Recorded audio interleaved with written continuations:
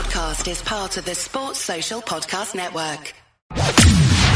From the Fifth Quarter Studio in Madison, Wisconsin, you're listening to the 5-Minute Basketball Coaching Podcast with our host, Steve Collins. Hey, everybody. Welcome to the 5-Minute Basketball Coaching Podcast. Before we jump into today's topic, first, we'd love if you'd go leave a 5-star review. We love those. But also go over and check out teachhoops.com for coaches who want to get better. We tell our players every day to work on their craft. Well, I'm challenging you today to work on your craft. Come over. Let me mentor you in becoming a better basketball coach. teachhoops.com for coaches who want to get better. Let's head off the podcast. All right, George, do you have like a tip that you would give a coach, like a bit of advice? If you could give one bit of advice to a coach, what would that bit of advice be? Start with where the kids are at.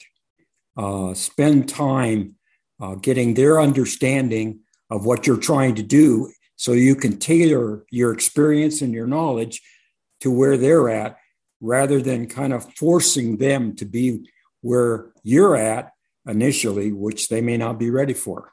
So give an example of that. Well, I sat in on a practice a year ago, and it was the second week of the season, and the coach had done a scrimmage a week and a half earlier. And when we started talking, I said to the coach, how'd the scrimmage go? And he said, not very good.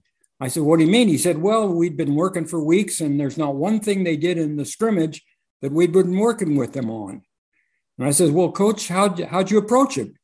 He said, well, I let them know that they weren't doing what they needed to do. And so I kind of reamed him out a little bit about it. And I said, well, would you mind if the old guy gives you a little feedback on that? And I'm going to take that thing off it stopped. And I'm sorry about that. No worries. And well, would you mind if the old guy threw out his 2 cents? He says, oh, sure, go ahead. I said, well, what if you would have divided your group up into 5 groups of 3 or 3 groups of 5 and asked them to evaluate their scrimmage, what they did well, what they need to improve on, and what their thoughts were about how they would improve. And then when they hit on the points that you as the expert, as the coach, knew were important, you could jump on their comments, underline, support them. I think all communication starts with the other person.